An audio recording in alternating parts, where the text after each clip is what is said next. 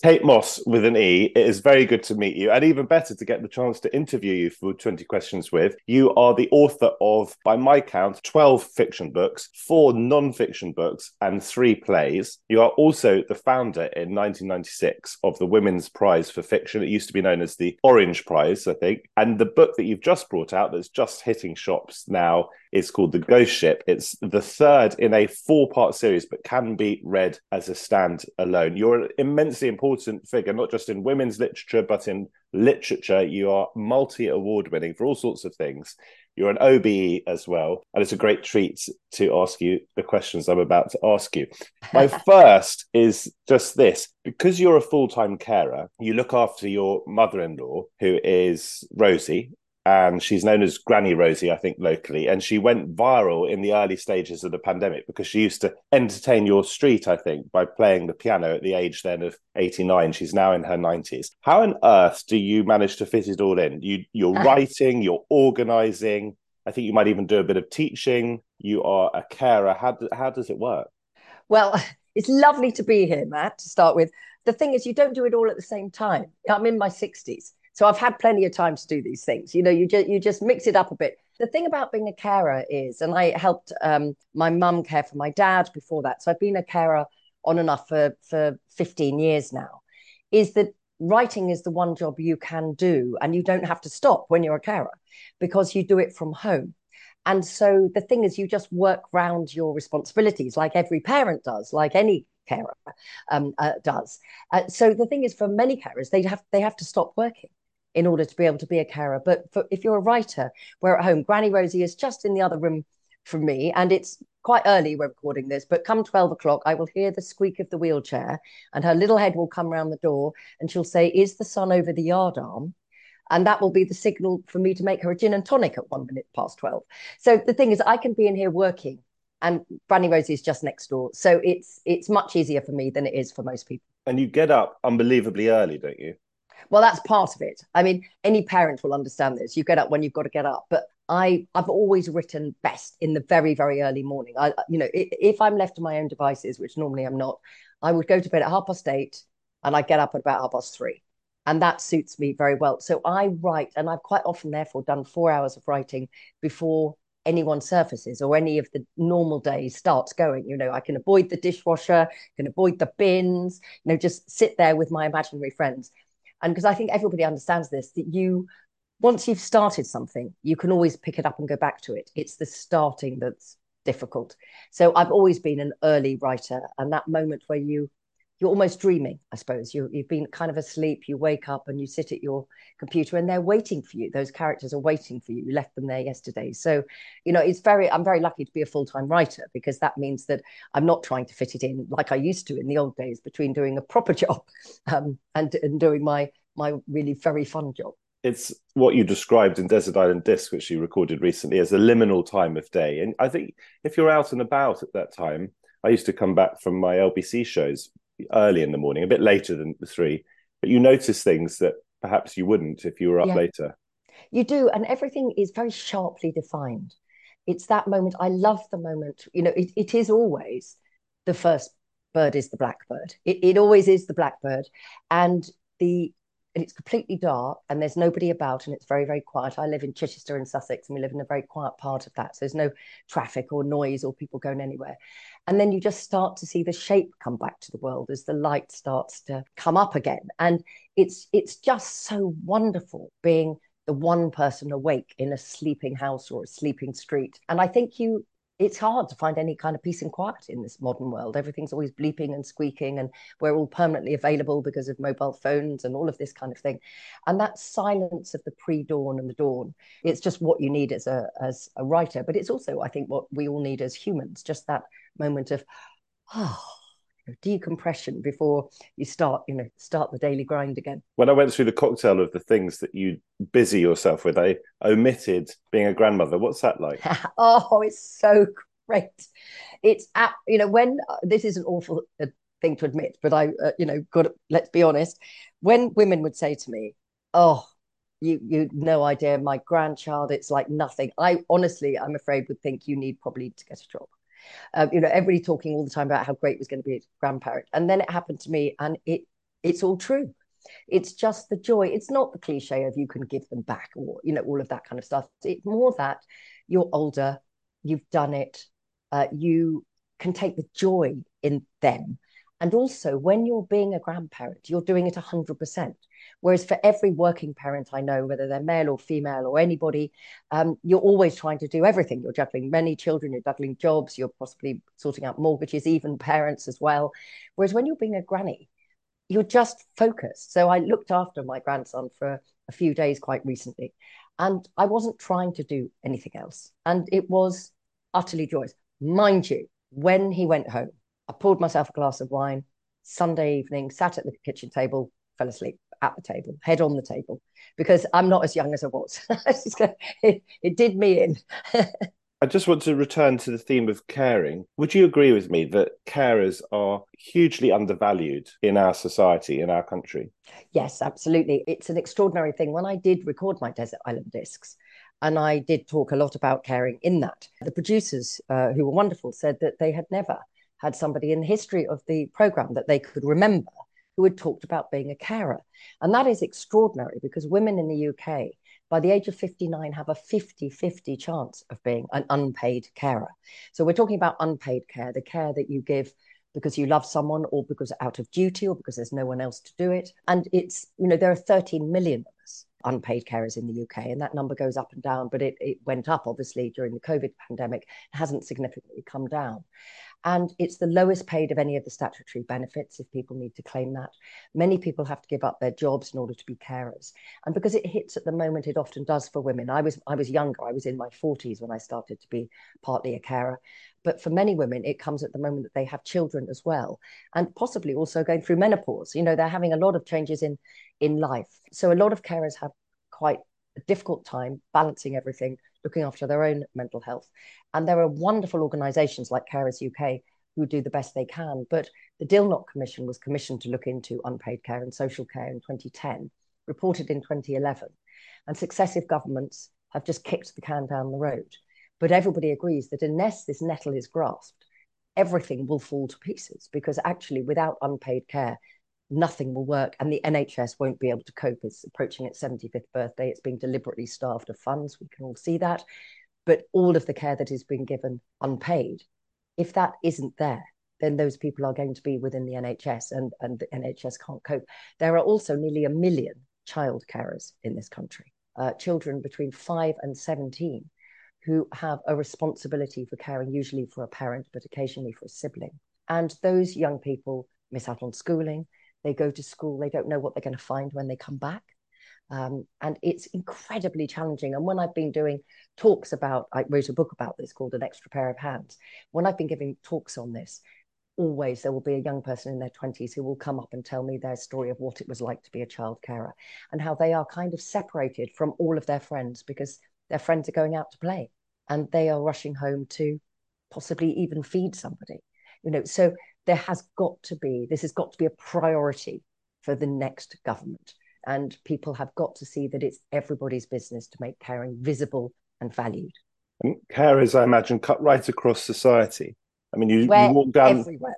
you walk down the street, and whoever you might be looking at Yeah. might be a carer. As far as children are concerned, I wasn't aware of that, and that's really shocking. Of course, no child has the responsibility to look after a parent, but you're saying they find themselves in that position. Well, yes, because who's going to do it? That's the thing that there has, the Dilnot Commission gave some really clear recommendations and they should just have been implemented. It was an all-party commission. It wasn't party political in any way whatsoever. But what happens is that certain governments make promises when they're trying to be elected and then they just don't do anything about it. The only thing that has changed significantly is that the carers allowance has gone up slightly, which is good. And now carers can get, wait for this, 5 days off a year unpaid as a carer. It's absurd. It's I mean, shocking. it's shocking, So the thing is, we are everywhere. Carers are everywhere, and the older you get, the more likely you are to be talking to someone, and you will discover that people are spending every weekend driving halfway across the country to visit a father or a mother or some other relative, or sometimes a friend, of course. So it's absolutely part of the fabric of society that needs to be addressed, and it's very, very important that we do because the sign of a good society, I think, is how we look after the people who need it most, not the people who need it least. We are in an age of self-interest, it appears, in government rather than public service, which is what we need and what leaders should be doing. So all of us who are carers, we have very different experiences. I'm incredibly lucky in almost every single way about this. It doesn't mean that there aren't emotional challenges or losses or griefs or things. Of course there are. But on a day-to-day level, I can carry on with my writing in a way that many people, many women that I know have had to stop working in order to be able to fulfill their responsibilities. And they do it willingly, but there needs to be more support. I want to take you back to the very start, Kate, because you nearly weren't with us, were you? I mean, you were very premature. I was very premature, which in 1961 was, much more of a touch and go. I never quite knew what it meant because my granny would always say I was small enough to fit inside a quart jug.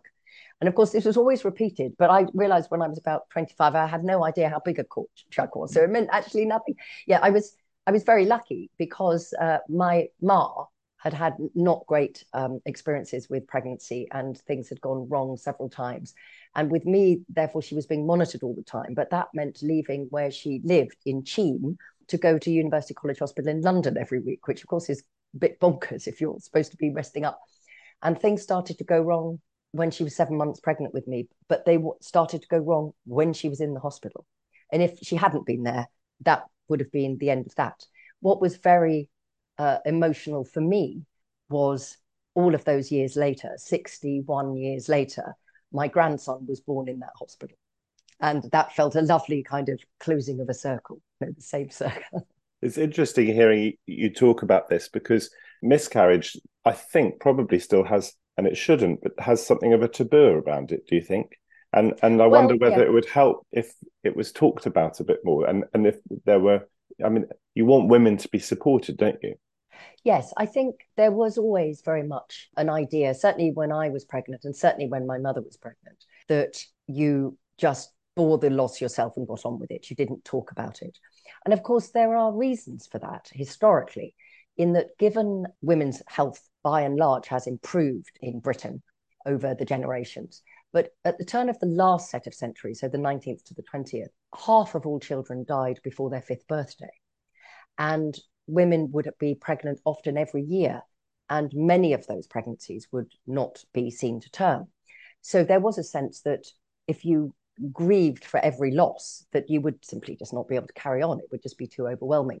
But with modern medicine in the UK and much better prenatal care for most groups of women, the idea that there is no loss, you just pretend it didn't happen, I think is very old-fashioned now. I think some people do want to be private about those things, but I think more people are speaking out. And I think it's also really important that men, if a woman is in a partnership with a man, that men are allowed to grieve a miscarriage as well. It's a loss for both partners, whether they're male or female, or same-sex couples, whatever it is. And so I think it's not that you dwell on these things, but it's more that you have closure and then you move on. And I think that is starting to change, actually. I think a lot of people are starting to speak out about their losses. And that makes it, of course, easier for other people who are going through the same thing and might feel quite isolated about it. How important is it for you, Kate, to make women the stars of your novels? Oh, it's very important because for me, I'm passionate about history. I'm curious about history. I genuinely believe that by shining a spotlight on the past, we know who we are now. But I also believe that we have to tell the whole story. And so much of history has been written only about male experience or has only been written by men until relatively recently in terms of the discipline of history as a subject, if you like. And therefore, there's a great deal of silence about half of human experience, and particularly what one might call ordinary women, people like me, that when you do have women in history, they're all queens. And the numbers of people who were queens is minute compared to the rest of us who were just getting on with, baking the bread and binding the books and opening the gates and ringing the bells and whatever else we were doing. So it's not that I ever make a decision in quite that way, but I suppose my passion is unheard and underheard women's stories. And I'm a woman.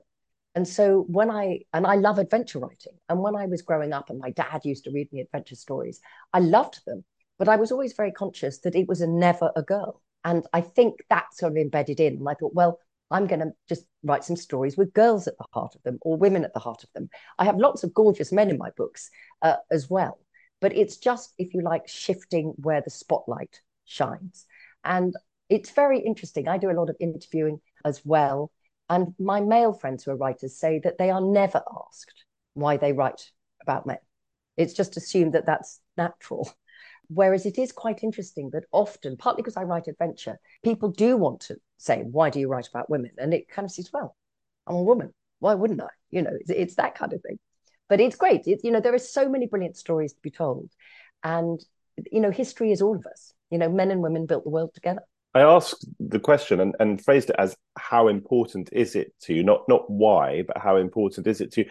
Partly at least because in the Ghost Ship, you're taking us back in time. So you are taking us back to a time where when we study history, we don't learn nearly enough about the everyday lives of women or the extraordinary feats of women who, as you say, were not queens or perhaps Florence Nightingale, we do learn about her, but we don't know enough, do we, about how women lived their lives, how they might have thought, what their preoccupations were. Exactly. And the thing is it is about the nature of the recording of history, who gets to write it, who gets to decide what matters and what doesn't. The fact that history, it's a cliche to say it's written with an agenda, but it is true for all that. But it's also often written with a purpose, not just by the victors. So quite often people cite history today in order to justify the prejudice or bigotry in a society that's current. They say, well, tradition says it's never true. It's never true. And so the thing is that there's also very little common sense often in history, because there is this idea that women in the past all sat around doing embroidery all the time and very little else. And the men were out doing stuff. But the period of time I'm writing about in the Joubert Family Chronicles, and the Ghost Ship is number 3 of 4, although as you said, it's a standalone, it's a pirate novel, is that the men had been at war in the lowlands, so the Netherlands, what will become, Holland and Belgium, in England, that will become Britain, in Spain, in Italy, in the Holy Roman Empire, which will become Germany, in France. They have been at war for 2 generations. The men aren't there. So the minute you kind of think of that, you realize that who do we think were opening the city gates in the morning? And who do we think were running the markets and opening the shops and baking the bread and hoeing the ground? Well, it obviously was women, because there were no men. They were on the battlefield. So for me, it's about the common sense of it. Of course, we were all there doing things together. But then when history gets written up, and because it was almost always written by men, because it came out of universities and religious institutions where women were banned, and a very narrow band of men, not all men at all, but a very narrow band of men, they tended to write about what they valued and saw, and that wasn't women, which is why it's so important that women write and can read, and why the battles over access to girls' and women's education and women writing is always transgressive. Because if women don't write their own stories, you're reliant on somebody else writing them up, and they will either write them up in a way that suits them or won't write them up at all. And so, I did a one-woman show earlier this year based on one of my non-fiction books, Warrior Queens and Quiet Revolutionaries. It was a big theatre show. And it just put on stage, there's 1,000 women in the book, but it put on stage about 25 of them. And every night somebody would come up and say, I'd never heard of this person. How did I not know that the first person who discovered what we now call global warming was a woman? Or how did I not know the most prolific British striker of all time was a woman? I go, well, the point is we can put these women back. We don't have to despair. The information is that we just have to go and find it and then share their names. And then we have a full bit of history, because half the story is not history at all. Another example is now that women's cricket is getting much more coverage and the girls are now growing up to think that they might be able to play cricket for England, we learn that there have been women playing cricket for England for decades and decades. Yes. Achieving incredible things. And then now is an opportunity, as you say, to write those people back in. That's right. It's just about saying, I say this every night in my show. It's not about taking the gorgeous, brilliant, wonderful men out. It's about putting the women in next to them where they belong. And that's really important, that it's not an either or. It's just, let's tell, my lovely dad, who was very old fashioned sort of a man in some respects, but he said, Oh, I understand, darling. He said, what you mean is it's about getting a bigger table and more chairs. Absolutely. That's it. Bigger table, more chairs. Before we come back to the ghost ship, you mentioned that you're doing a show, and you are on tour, aren't you? And I want you to tell us a little bit about that. And it's quite exciting, isn't it? To not just to be on stage, and I do a lot of on stage stuff, interviewing people, but you are the sort of star of this. But to actually do a tour is quite thrilling, isn't it? It was amazing. I did it in the spring, March and April, and I'm going back out on tour next March and April. And it was, I suppose it was the old thing, really, Matt. It's a challenge. I'm in my 60s. I was asked if I'd like to do this, and I thought, I wonder if I can. I'm like you. I do a lot of interviewing. I go on stages and interview other people on stages and sit on a stage and talk about my books. But this was a proper show, with an hour before the interval, an interval with wine and Maltesers, not for me, obviously, but the audience. Then another hour afterwards, it had sound, it had music, it had props, it had haze machines, it had a banging soundtrack, for people coming to get their seats. And so I was a performer, not a writer. And I didn't know if I could do it. I like a chat, but it's a different thing, being a performer. And I thought, well, I'll give it a go. And if I discover either that I don't enjoy it or I'm not very good at it, then there's nothing lost for having tried something different. Of course, it turned out that I loved performing, really loved it. I loved the audience. I loved that moment when the lights went down and the music started and you get that slight flutter. I even love the bits. I mean, it's very hard doing a one-woman show, when you're talking for 2 hours because there's nowhere to hide. And at one lovely venue, you're at a different theatre every night, travelled all over the country. They put ice in my water on stage, which I didn't realise. I took a great swig and choked on an ice cube and just, had to stand in the middle of the stage coughing, really. And there's nothing anybody could do there. There's no other actor that could come in and sort you out and, all of these kind of things.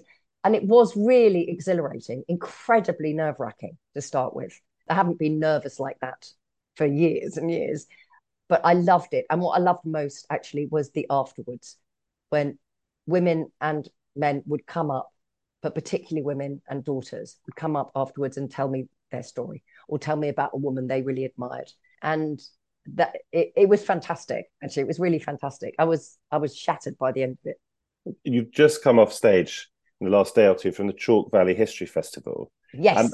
I wonder whether you agree with me that literary festivals are kind of, and I've become much more aware of them in recent years, no doubt, because I've been hosting a lot of events myself, but they feel to me like a really dynamic, exciting part of our literary life. In a way, they're part of the bloodstream of our cultural life in this country, aren't they? They are. It's a very, very British thing. I mean, other countries do all have expos and they do have some festivals, but there is nowhere like the UK that has so many literary festivals. The idea that authors and readers should be in the same space. And if you like, I mean, it's a much overused word, but the idea that writers should be accessible.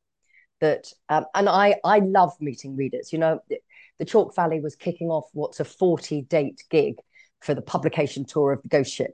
And some of them are in little bookshops, wonderful independent bookshops, and others are in big spaces. But the point is the same, that when you write a book, you put it out there and the reader finishes it. It's the reader taking the book and reading it and bringing themselves to the book that kind of brings it to life. And when I published a book during lockdown, this the second one of this series, City of Tears, and I didn't do any publicity at all, I really missed it. The book never quite felt real to me in the same kind of way. So we are very, very lucky in this country that all over the country, there are literary festivals and people can go along and talk. Chalk Valley is amazing because it's a history festival. I found myself looking out on, I think 350 people, tent was full. We sold every single book, which was fantastic. Just what you want at the beginning of publication week, to sell every single book. But they're also part of a sort of decentralization, aren't they? Because so much of cultural life happens in London. So this is obviously there's great swathes of culture in other cities too. But this kind of brings authors face to face with their readers right around the country in small little pockets, villages sometimes even. And it's kind of a democratizing experience in a way. That's a brilliant way of putting it. It's exactly that, because readers are everywhere and writers are everywhere. Most of us don't live in London. I mean, lots of do, of course, and we have a wonderful capital city, and that's really important. I don't agree with all the bashing of London. A capital city is a capital city. It's supposed to be the jewel in the crown, but it's not the only place that matters. And reading is the art form that more people engage with than anything else by a country mile. It is something that everybody can do, hopefully, if they have access to books or libraries, very important libraries. And you just meet such different types of people when you go to literary festivals, different ages, different expectations. And, all of us do things in libraries, we do things for bookshops. And funnily enough, although the South Bank Centre in London is absolutely terrific for book events, funnily enough, the one place that book events are trickier is London, because there's so much on offer that actually it kind of almost drowns itself out. Whereas you go to, yes, sitting in a field in the middle of Wiltshire yesterday, thousands of people everywhere joining in, and it was fantastic. And just to be clear, this tour that you're on at the moment isn't the same thing as the tour you've done in the spring and that you're doing next year. This No, is this is just a specifically. normal book publication tour. So it's me going round all over the shop, talking for 45 minutes, taking 15 Yes. minutes of questions, signing a load of books, and then moving on. So this is just a normal publication tour, whereas the theatre tour was a one-woman show. It was performance. Tell us about Louise then, who's at the heart of the ghost ship. How did you imagine her? How did you come up with her? What is she telling us without giving too much away? Yeah, that's the problem with adventure fiction. That there's so many secrets, rebellion, murder, body count, disguise. It's quite hard to talk about fiction sometimes because so much of it is a spoiler.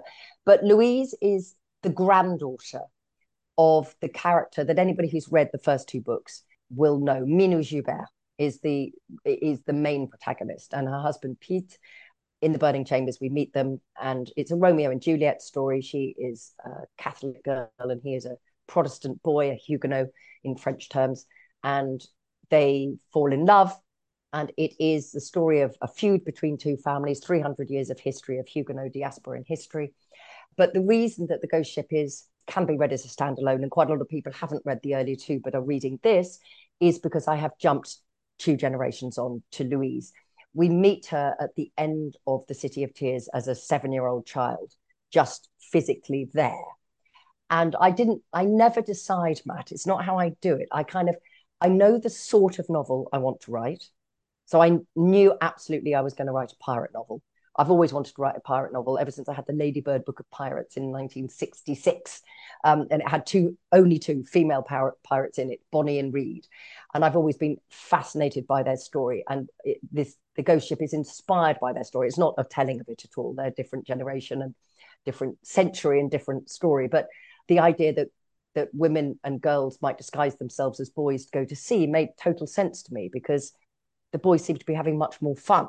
The girls were, sitting at home, and the boys were out on deck, doing all of this kind of thing. So Louise, I have a sense it was going to be a pirate novel. I knew that it was going to be moving the story of the religious wars in France forward. Where were we now? We were with the great French king. All of my historical adventure fiction happens at a turning point in history. So what I mean by that is a moment at which, if things had gone the other way, all of history that followed would have been different. So if the great French king, Henri IV, Henry IV, had not been assassinated in 1610 in Paris, there probably wouldn't have been a French Revolution, because he would have built France into a tolerant society. As it was, it went back to victimizing of the Huguenots, expulsion of the Huguenots. France became a very secondary state. It bankrupted itself. It essentially threw out what we would now call its middle class. And everywhere the Huguenots went, they enriched the society. Little Holland, because they took in all the Huguenots, became a world superpower. So there are many lessons, shall we say, about displacement and how you view people and their skills. But so I knew all of these things, but I didn't know who was going to be my main person. But I kind of plan all of this, do all the research, then I sit down and I start writing. And so I thought, oh, interesting, Louise. Is Louise grown up here? So who is Louise? Let me keep writing, see if I can find out who Louise is. And then as I keep writing, I think, oh, I see. So you're very much your father and mother's child. And that generation is kind of missing in this story. You are passionate about home, but you're quite independent. You're not prepared to accept the limitations on you. Ah, but you're rich. And why are you rich? So for me, the first draft is about discovery. I don't sit down with an idea at all in mind. I sit down with, let's see where this goes. And I wasn't expecting it to be a love story. I didn't expect that to happen. But then suddenly, oh, hello. Oh, this is going to be fun to write. And of course, that like must be subconsciously from the Bonnie and Reed story. So my first draft is all emotion. And then when I've got a first draft, and when I'm doing a first draft, I write every day, Christmas or raining, as my ma used to say, 7 or 8 hours a day until I've got something. And then I kind of look at it and I go, okay, what is this book? And then I do a second draft, which is all kind of structure, saying, well, that doesn't work. This doesn't work. Cut this out. This makes no sense. This is boring. And then a third draft, I essentially write the book as it should have been written in the first place, because now I know the story. So 3 drafts always. Historical fiction is this sort of synthesis of history and imagination. I mean, to be a good historian, you probably require an imagination anyway, because there are facts. But as we know from trying to make sense of contemporary life, it's incredibly difficult and incredibly complicated. So you probably, as a historian, I imagine, have to use your imagination to take yourself back in time. Have you kind of used a little bit more imagination? Because I wonder whether Louise would have been plausible in the 1600s. Have you allowed yourself a bit of license with her? No, not really. Not in that sense. No, we tend to assume that women's power and place in the world improves with each generation, but that's not true. I mean, sadly, we can see that. We can see that when we look at Iran.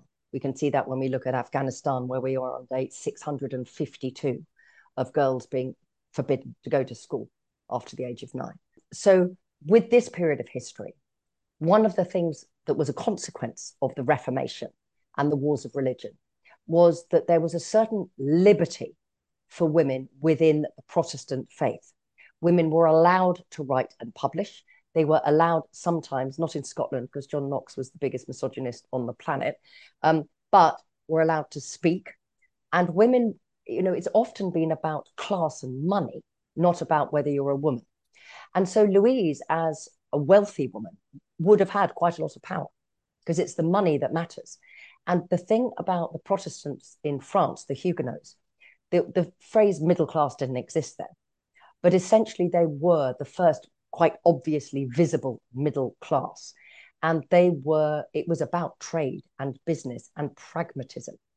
And so if someone was effective in business, there will be men who will go, or the woman shouldn't be in charge or whatever. But if she is doing better than the other people, they'll go and buy the stuff from her. And that was one of the reasons it's very interesting when you look at the history of Holland, which obviously is part of this story, is that there were no wholesale massacres of Catholics and Protestants in Holland, even when the Catholic ruling class of Amsterdam stepped down after 40 years in charge in what was called the Alteration back in 1578. Not a single person was killed. And I asked all my Dutch historian friends why that was. And they said they would not interfere with trade. So Louise she is exceptional, but she is absolutely a woman who could have lived. There were many women, wealthy Protestant women who had a great deal of power. And doing what she did on the high seas. No. Now, you're absolutely right there. Is any of that plausible? It was considered very bad luck to have women on ships. It was a curse to have women on ships. It is absolutely plausible that she would have, as an owner of a ship, been on board and go backwards and forwards. But what I discovered when I was writing Warrior Queens was that Bonnie and Reed, who are the most notorious female pirates, and they're the 18th century pirates, were not the only ones. So were there thousands of female pirate commanders, she captains, as they're known? No. But were there quite a few? There were. And so I worked on that. So there was Jeanne de Clisson a little bit earlier, called the Lioness of Brittany, who actually for a period of time completely terrorized the channel between England and France. And she painted her ships black and had red sails, and she ran down every single ship belonging to the French and slaughtered everybody on board. There was the great Irish pirate queen called Grania O'Malley, known as Grace O'Malley often, and she was a contemporary of Elizabeth I and even sailed to meet Elizabeth I to bargain for people to be released. There was the great Moroccan pirate queen at the same kind of period, Saïda El Hurra, who operated out of Salé, in North Morocco, which is where a lot of the ghost ship is set in the Atlantic around the Canary Islands. And that was very much the heart of the slave trade and the piracy trade. And then a little bit later, in the 19th century, the most successful female pirate of all time was called Chang Shi.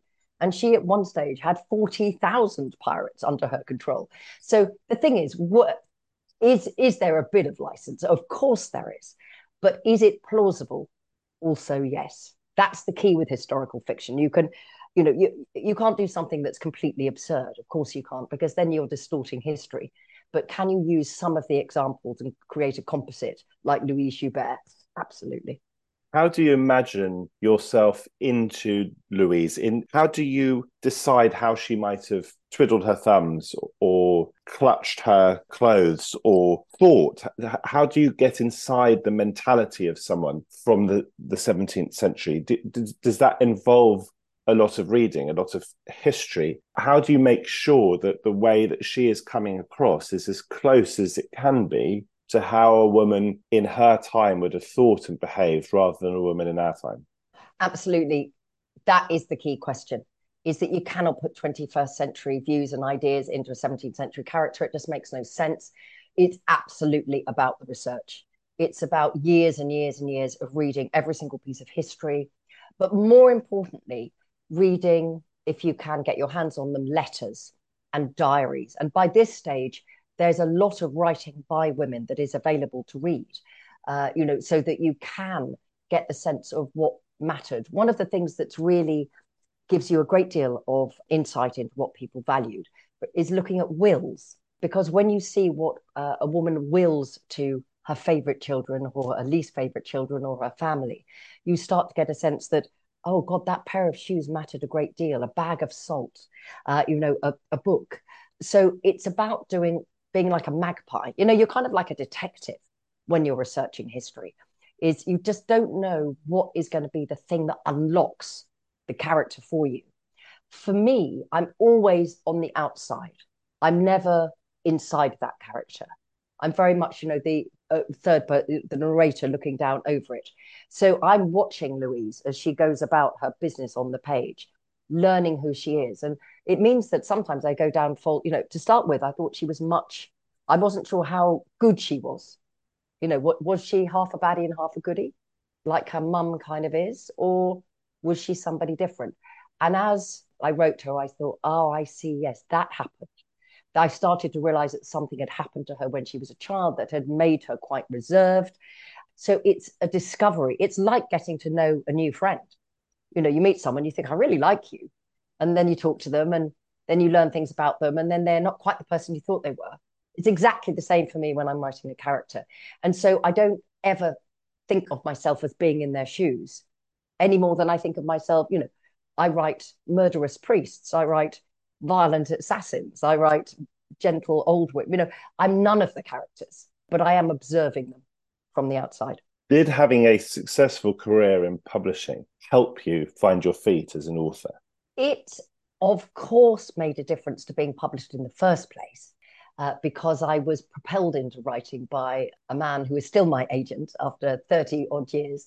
When I was expecting my second child, and I was moaning about the fact that the book I'd wanted to read when I was pregnant the first time around wasn't there. And now I was pregnant again and it still wasn't there. And he essentially challenged me, said, well, why don't you stop moaning and write it? And I'm not a moaner, really. I am a doer. And I thought, okay, I will. He says that it was several weeks. It's a much better story the way I tell it, which is the next day he rang up and said, I've got the contract for you with Virago to write this book. My story is better than his. He's trying to be honest here. So I was kind of propelled into writing. And of course, that came about because I was part of publishing. There have been many, many advantages. When I talk to you about how I write and plot and characterization, it's slightly disingenuous in that for 10 years, I was trained as an editor. So many of those lessons I've absorbed so deeply that they feel like they're instinct, but actually they were things taught in the first place. It's just that they're so deeply absorbed in now. I don't think of them as being taught things at all. It's very wonderful when things go brilliantly because it's luck. It's luck if the music stops and the spotlight's on your book. With my 2005 novel Labyrinth, which became a very big global bestseller, which was not what I expected. I knew that that was an amazing piece of luck. It wasn't because it was the most extraordinary book that was ever published or I'd been particularly brilliant. And it would have been the same book if it had sold 2,000 copies. Obviously, it was a delight. So that was helpful then when it came to carry on writing, because I wasn't sitting there thinking, oh my God, can I ever repeat this? Because I knew that it wasn't the writing that had made that happen. It was everything that had made it happen. And it's out of your control. So the only thing in your control is to write the best book you can at the time as the writer you are. And again, hope for luck, hope for a fair wind. And I've been very lucky since then. Sometimes it's also really depressing because you do know about publishing. So when people say, oh, you know, they're taking X number of copies for W.H. Smith, and you know that that's probably a little bit less than they were hoping. You know, so it can be a double-edged sword, but you know, it certainly helped me get published in the first place. Labyrinth is set in the Languedoc in France. Beyond presumably giving you the inspiration for that book or part of the inspiration for it, how did living in France for a while impact you? Do you think it made you a better writer? It made me a writer, actually. That's the truth. That we first went to Carcassonne in 1989, and we're only there by coincidence. In that my wonderful mother-in-law, Granny Rosie, she had retired from teaching and had been given a lump sum to thank her for her years of service, which could have bought, you know, a particularly nice dog kennel in Sussex, but in the southwest of France, could buy a little tiny house. And so we pulled our very, very limited resources because my husband had lived in Paris for quite some time and really prefers France to England in many respects. And so we did this. We bought this tiny house, and the only reason we were there is that Granny Rosie knew someone who knew someone who knew someone who knew someone. You know, so we'd never even heard of it when we arrived there for the first time. But it was when I got off the train, because there were no planes in those days, November 1989, and walked through the Bastide, the modern town, which is 14th century, and saw for the first time the medieval citadel, the old city of Carcassonne on the hill. And it was a coup de foudre. I just fell completely in love and thought, I belong here. And I'd written two fiction, two non-fiction before that, but I would say I was someone, I'd written books. I wasn't a writer. I hadn't found my writing voice. And there, I started to hear for the first time what I always describe as the whispering in the landscape. The fact that you're there in a place and there's this conjunction of history and mystery and the past and atmosphere, and then you start to hear it almost like a story, like, there's a story I could tell here. And I didn't intend to write about Carcassonne, and it was years before I did, but I fell in love with the history of the region, with a group of heretical Christians called the Cathars who had lived and died there in the 11th, 12th, 13th, and 14th centuries. And out of that, years later, came Labyrinth. And all of my historical fiction, Carcassonne and the Languedoc plays a part because it's fundamental in how I had to go away from Sussex in order to learn how to be a writer of landscape. And once I'd done that with my adopted home, I could bring my writing back to England as well. Do you now hear the whispering of landscape wherever you are? Or are there some No, places that... no, it's absolutely about writing. So there are loads of places that I adore or love to visit. You know, I really love Edinburgh, for example. I really love New York. No whispering in the landscape there.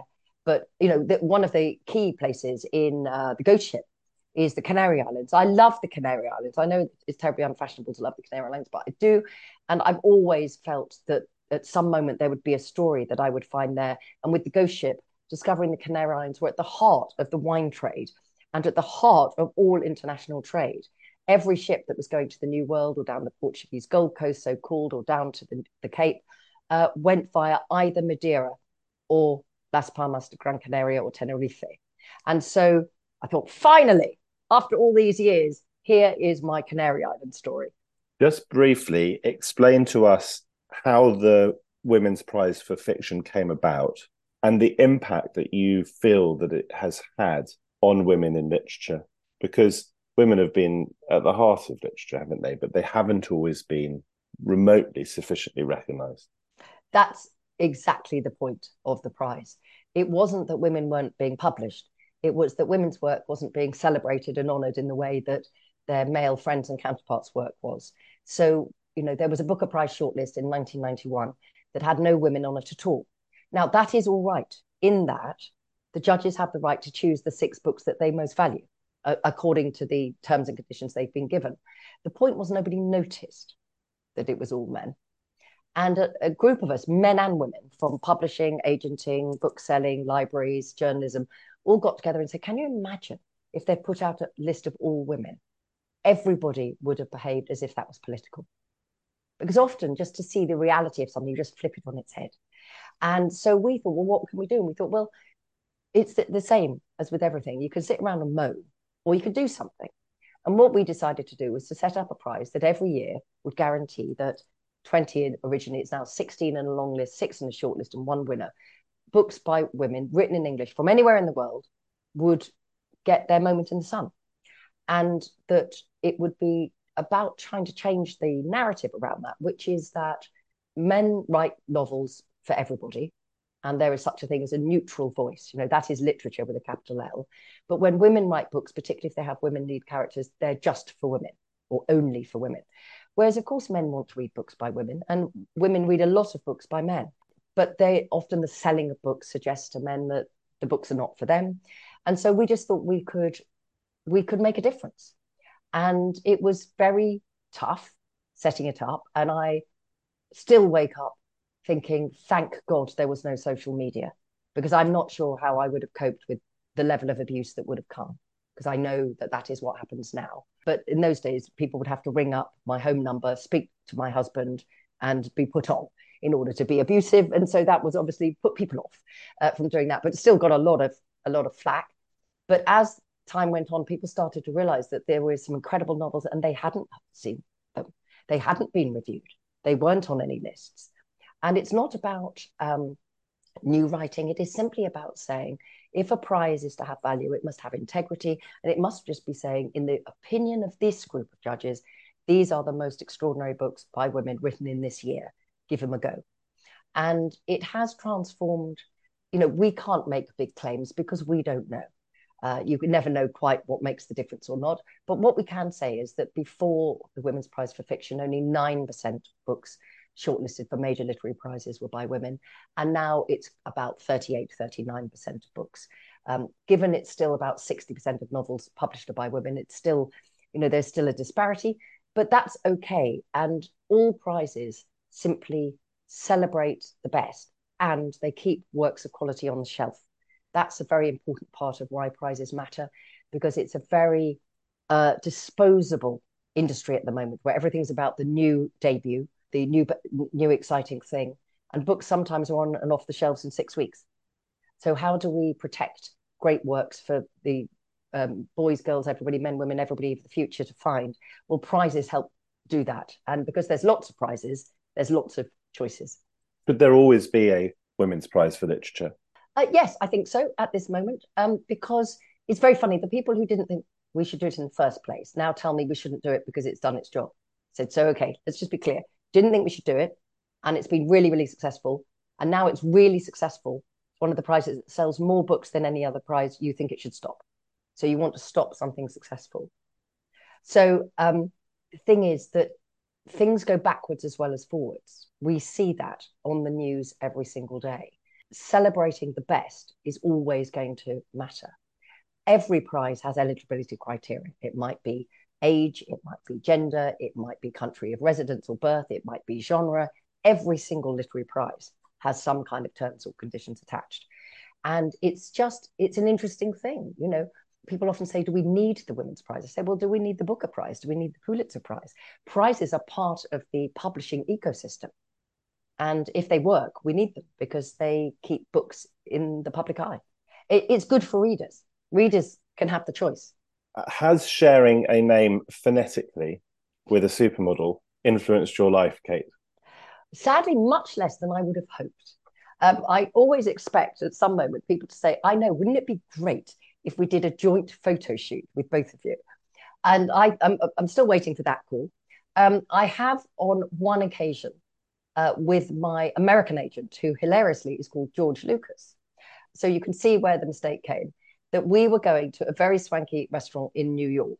and I was over there on a publication trip, and it was one of those restaurants that had appeared in Sex and the City, so nobody could get a tape, it was that kind of thing. And obviously somebody in the kitchen saw in the book George Lucas and Kate Mosse and made a not unreasonable assumption that those two together. So when we arrived at this restaurant, there were just so many photographers outside. And of course, we, just being the English people were, went, oh, I wonder who's in, and, went in. And didn't notice anybody kind of freezing when this happened. And then was shown to an incredibly gorgeous but very visible table, kind of in the window with, glass everywhere. And we sat down and we just ordered, and then noticed somebody go outside, and one by one, all the photographers vanish. And later we realized what had happened. And it was like, well, okay, it happened once, happened again. Yeah. In the early days, before my books had really taken off, I would sometimes get interviewed and people would say, so is she prepared to talk about anything? And my publicist would say, well, within reason, that's relevant. And then the killer would be things like, is she prepared to talk about fur? It's like, what? Fur? And then we'd go, yeah, wrong one. But, I admire her enormously. I think she's done incredible things. I could share a name with somebody who'd done not great things. So I'm very happy to be the other Kate Mosse. Just want to finish by asking you about the story of how you got together with your husband, because you said earlier that you started going out when you were 15, and I think that lasted a couple of years, and then you didn't see each other for 8 years and met on a train, literally met on a train. Literally decided that it had been right the first time round. Yeah, that's right. You couldn't make it up, could you, really? So it's a shame I don't write modern fiction. Yeah, no, it's exactly. I mean, it is ludicrous, but it is exactly what happened. So, I was at the big girls' comprehensive school, and he was at the boys' comprehensive school, and they were on adjacent sites, and there was a big hedge down the middle, which poor teachers had to patrol at lunchtime to make sure there was no, argy-bargy going on. And there was a joint school production of Offenbach's La Vie Parisienne, and I was in the orchestra, and he was one of the singers on the stage. And so we went out, and then he was a year above me, went off to university, and it fizzled out like those things do, and didn't have any contact. It wasn't days of mobile phones and emails so that you could easily keep in touch. You just left. And then I was coming down to be with my middle sister, who was having a baby, and I was going to be with her. And she rang me up on a Saturday morning, and so I just leapt on the train. I actually got there too late. She was very efficient, my sister, so I missed that bit. And at Gatwick Airport, a person got on and sat opposite me on the train. And it was my husband, Greg, who was in England for the first time in 3 years and had just got in that carriage. And that was kind of it. And we just thought, oh, yes, okay, we were right in the first place. So it's partly why we've been able to be carers of help with each other's parents, because, of course, we all knew each other, well, for all of our lives, really, for most of our lives. So, again, that's another piece of luck. Kate Mosse, thank you so much for answering my 20 questions. That I cheated and sort of fitted a few more in. But I thought it felt like more than 20, but then, I do go on a bit, so who knows? So some of them were sort of sub questions off the back of your answers. Exactly. Anyway, thank you so much for answering my questions. It's been lovely to talk to you. It's been lovely to talk to you too, Matt.